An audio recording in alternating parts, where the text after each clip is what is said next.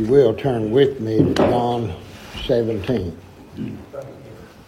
John 17. Let's begin with verse 13. And now come I to thee, and these things I speak in the world, that they might have my joy fulfilled in themselves. I've given them thy word, and the world hath hated them, because they're not of the world, even as I am not of the world. I pray not that thou shouldest take them out of the world, but that thou shouldest keep them from the evil, that is, the evil one. They are not of the world, even as I am not of the world. I invite you this morning to turn back with me to John chapter 17. I've been preaching a series of messages concerning the Lord's Prayer.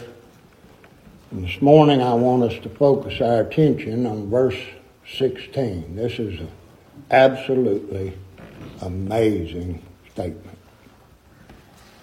John 17, verse 16, he said, "They are not of the world, even as I am not of the world." That is an amazing statement. Now, the first thing we need to know is who they are of whom he's speaking. He uses the word they all through this prayer and is very clear as to who they are. They are those given to him by his Father. I pray not for the world, I pray for them which thou hast given me. Thou hast given me power over all flesh, that I should give eternal life to as many as thou hast given me.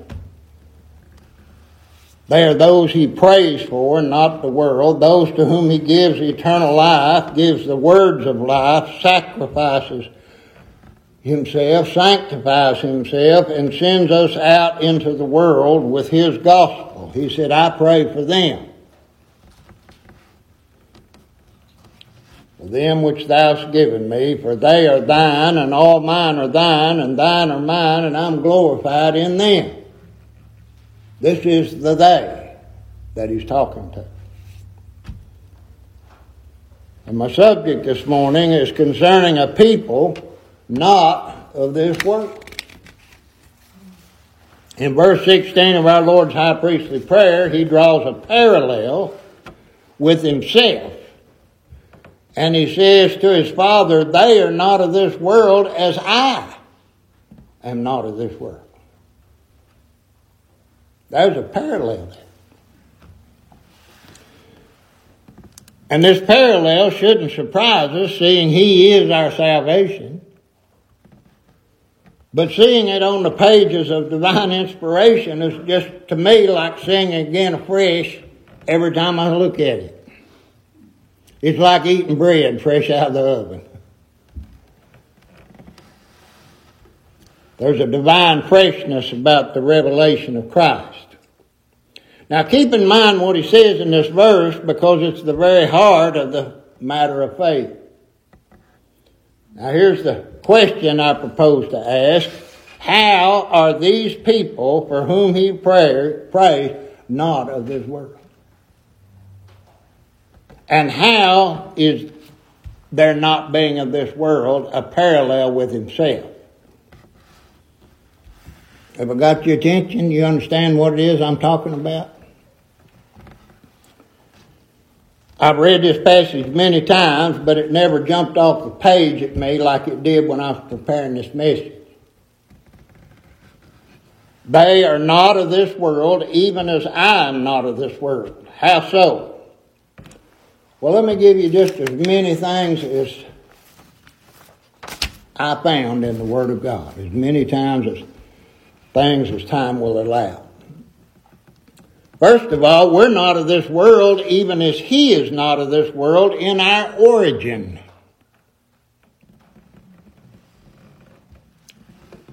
Back in 1949,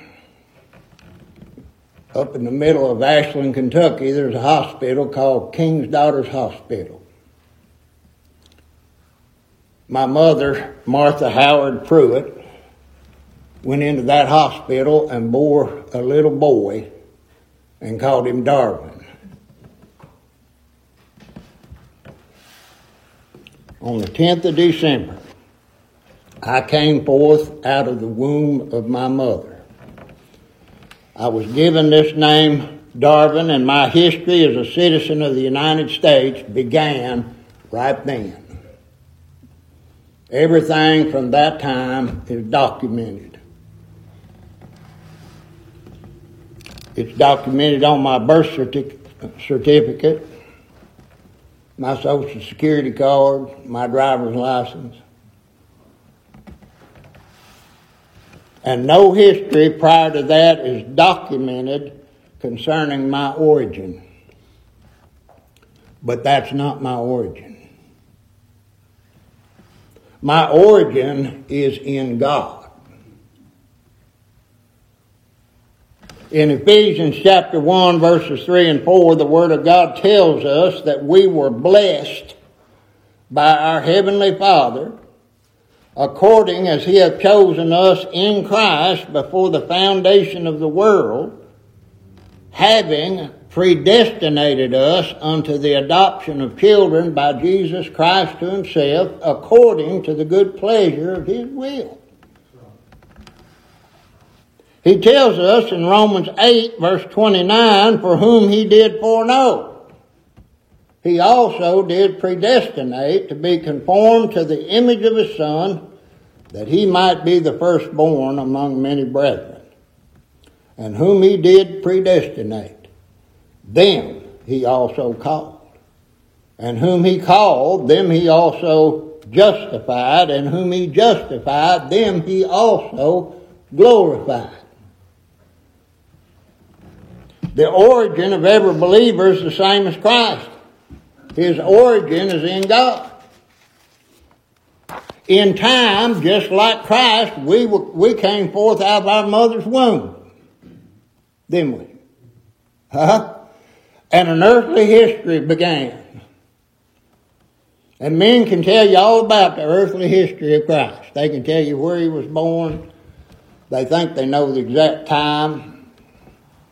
They think they know all about it. Herod asked the Jews, now, concerning Christ, where's He going to be born? Where's this baby going? And they told him everything.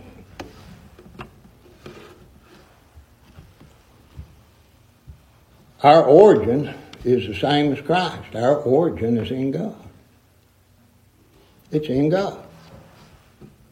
Jesus Christ did not originate in Bethlehem. He speaks to His Father and He says, and now, O Father, glorify Thou me with Thine own self, with the glory which I had with Thee before the world was. In John 1, He tells us that in the beginning was the Word, and the Word was with God, and the Word was God, and the same was in the beginning with God. And then there came a time, and the Word was made flesh and manifest among us. There was a time when you and I were manifest in this world.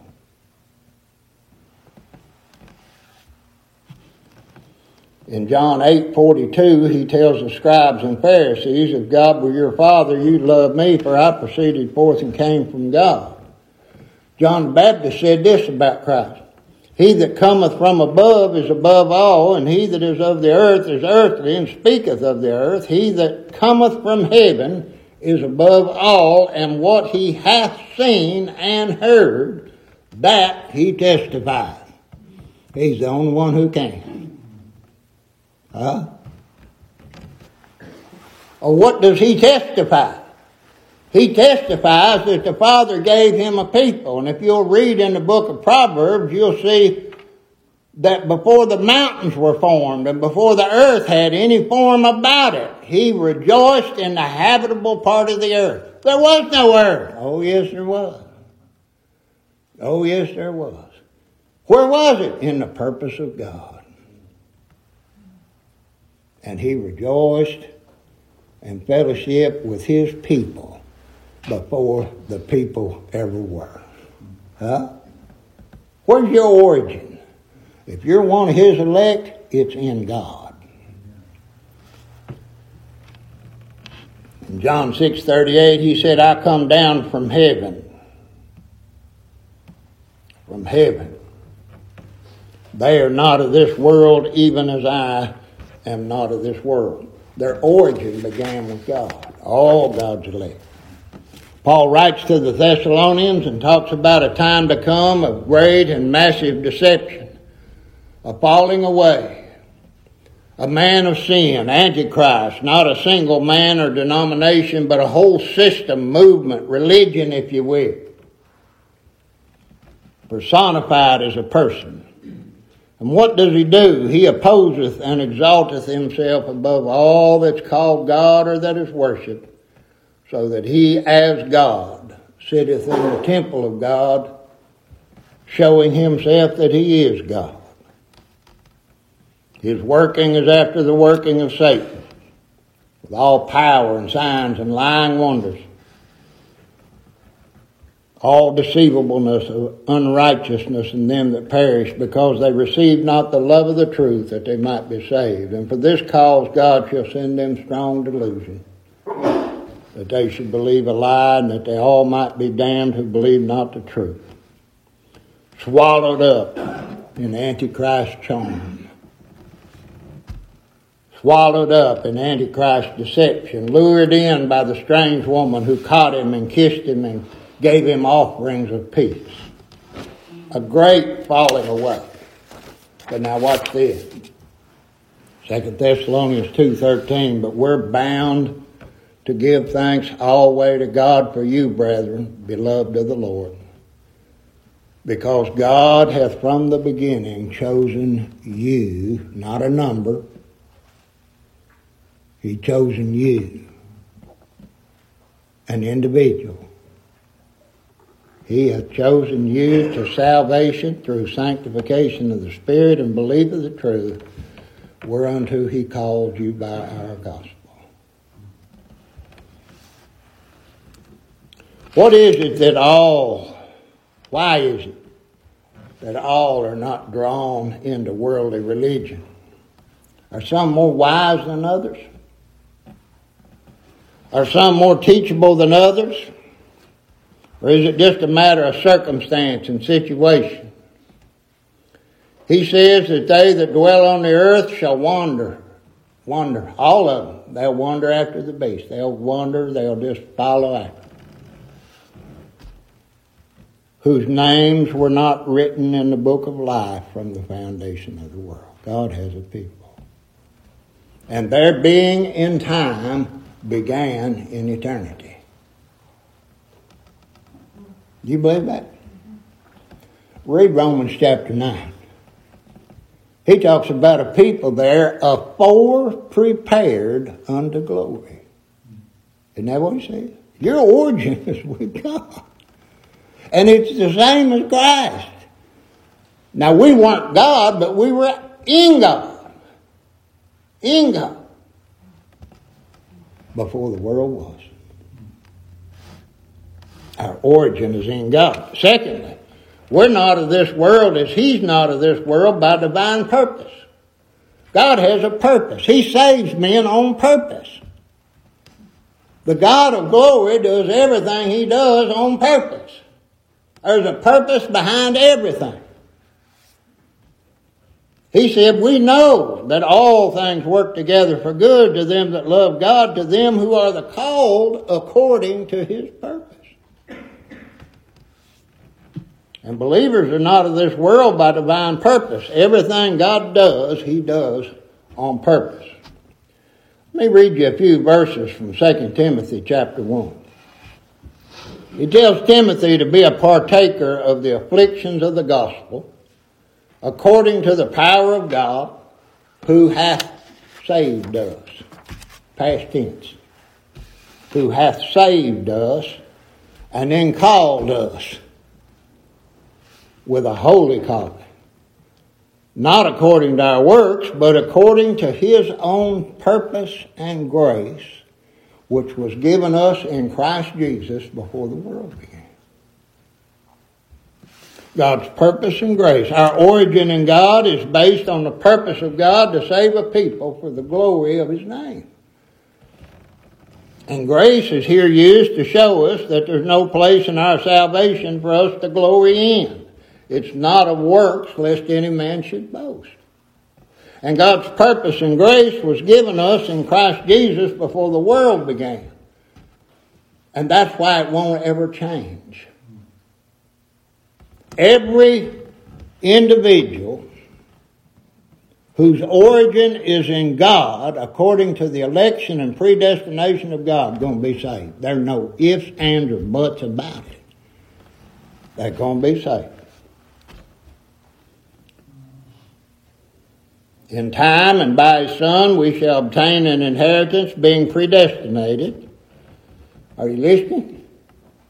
According to the purpose of him who worketh all things after the counsel of his own will. And this whole world finds their purpose in their families and their jobs and their recreation and their religion and their stations, and the list is endless. But the believer finds his purpose in God. Rebecca was pregnant with twins. And God said to her, concerning these twins in her womb, Jacob have I loved, Esau have I hated. Why?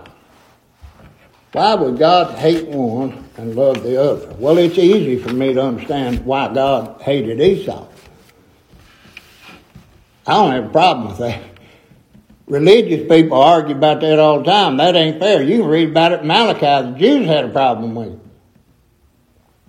I don't have a problem with that. I know what we are by nature. We're sinners. I understand why God hated Esau. Why did he love Jacob?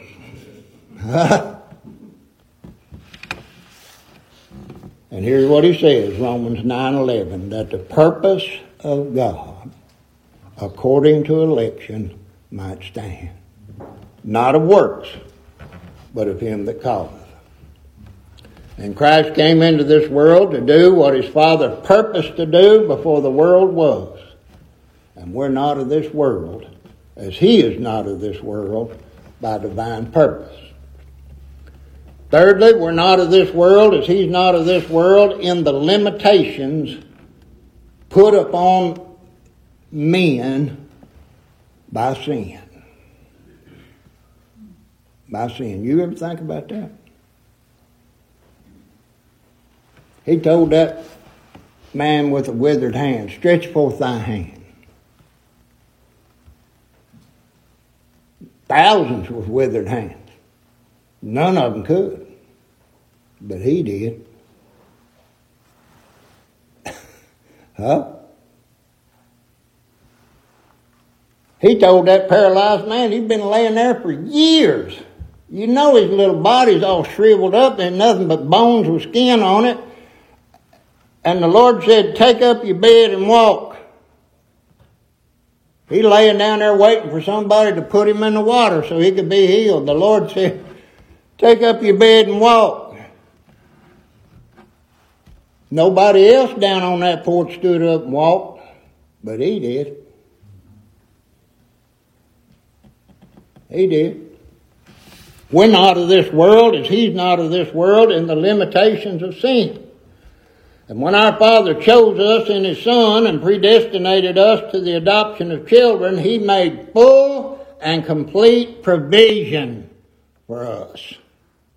And part of that provision is the ability to do what he commands us to do. And this provision encompasses all things. especially our inabilities. By grace are you saved through faith, and that not of yourselves. It's the gift of God. Not of works, lest any man should boast, for we're his workmanship. God working in you both to will and to do of his good pleasure. He gave us the ability. He gave us the want to. Paul said to the Colossians, giving thanks unto the Father which hath made us meet to be partakers of the inheritance of enlightened saints. Made willing in the day of his power. And nothing in the realm of salvation is possible for men to do themselves. It's absolutely impossible. Who then can be saved? That's what the apostles ask. Pretty straightforward. I'm not taking something and misapplying it. They asked, who then can be saved? The Lord said, with men it's impossible. Is that what he said? But with God, all things are possible. And I love this, what he told his disciples. He said, without me, you can do nothing. Men and women dream up all sorts of things to express what they call salvation and how it began, and most, when closely examined, are owing to the flesh. I read this. I thought this. I felt this or that. It suddenly come to me. They've got every answer under the book, and if you closely examine it, it all goes back to them. And I beseech you to listen to this verse in the book of James. In James 1:17, he says, which one of them? Every good gift. Would you say salvation is a good gift? Faith is a good gift. Life is a good gift. Every good gift and every perfect gift is from above. It's not within, it's up there. And it comes down from the Father of lights. Now listen, with whom is no variableness. He's not going to change one whit. Neither shadow of turning, not even a shadow of possibility that God will change. Of his own will, this unchangeable God, this giver of perfect gifts, of his own will begat he us with the word of truth, that we should be a kind of first fruits of his creatures or creation. God will not vary. He does not bob and weave at every age and circumstance. Full provision was made for the salvation of his saints, and the means ordained from the beginning. And in this prayer, he mentions time and again the words he gave to his people and the knowledge they gained from those words. And then in verse 20, he talks about those which shall believe through their word. Now be careful what you say to men and women concerning the salvation of your soul, and even more careful about how you receive it and believe it. God doesn't vary. When he said, this is my will, this is how I do things, this is my purpose, write it down. That's how it's going to be done. He doesn't vary in his person, he doesn't vary in his will, in his means, or in his end. And that's what makes his gifts sure. And that's what makes his gifts effectual. He don't vary. We are not of this world as he's not of this world in our origin. We're not of this world as he's not of this world by divine purpose. And we're not of this world as he's not of this world in the limitations of sin. I'm going to tell you something. Believers can do what no other person can. Huh? That's right. Lazarus, come forth. Who come out of there? Moses didn't. Billy Bob didn't. Lazarus did. He did what no other son of Adam could possibly do. He rose from the dead. Why? Because God called him. Huh? They can do what nobody else can do. We're His workmanship, He said, created in Christ Jesus unto good works. It's God that worketh in you. And then fourthly, we're not of this world as He's not of this world in our citizenship. We're fellow citizens with the saints and of the household of God. He said, Father, I will that they also whom thou hast given me be with me where I am, that they may behold my glory which thou hast given me, for thou lovest me before the foundation of the world. I'm a citizen of the United States of America, born in Ashland, Kentucky. But now, I'm a citizen in the kingdom of God. My allegiance is to Him. He's my king. He's my Lord. The government's on His shoulders.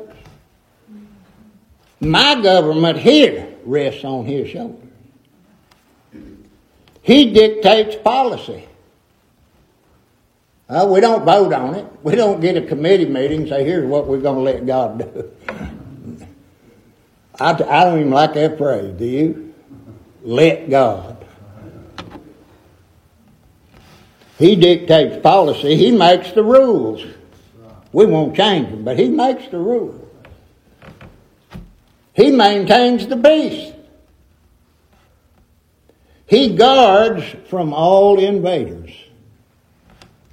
And He resolves all the issues. God does. God does. I'm a citizen in God's kingdom and a fellow citizen with the saints. He said, these all died in faith, not having received the promises, but having seen them afar off, and were persuaded of them and embraced them and confessed that they were strangers and pilgrims on the earth. And he said, for they that say such things declare plainly that they seek a country. And it ain't this one. It's that one. Abraham actually walked through the promised land. Walked right through it. Met their kings. Met these people. Walked right in. Owned the whole thing. All his by the promise of God. He didn't claim 1 square foot of it, did he? He passed through there as a pilgrim. He raised his family in a tent because he was looking for a city whose builder and maker was God. That's why. He was a citizen of that kingdom.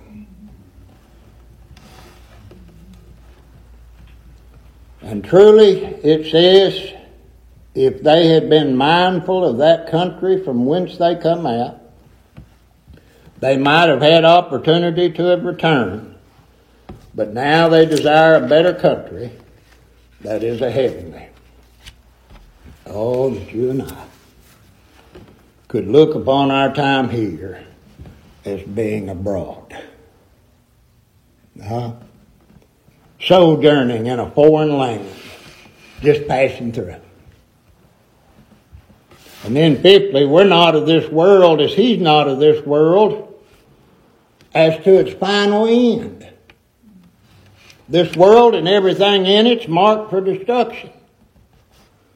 The blackness of this world only serves as a backdrop for God to reveal the glory the glory of his character in his Son and the salvation of his people. He places the pearl of great price in that backdrop. But at his appearing, it'll go by the wayside.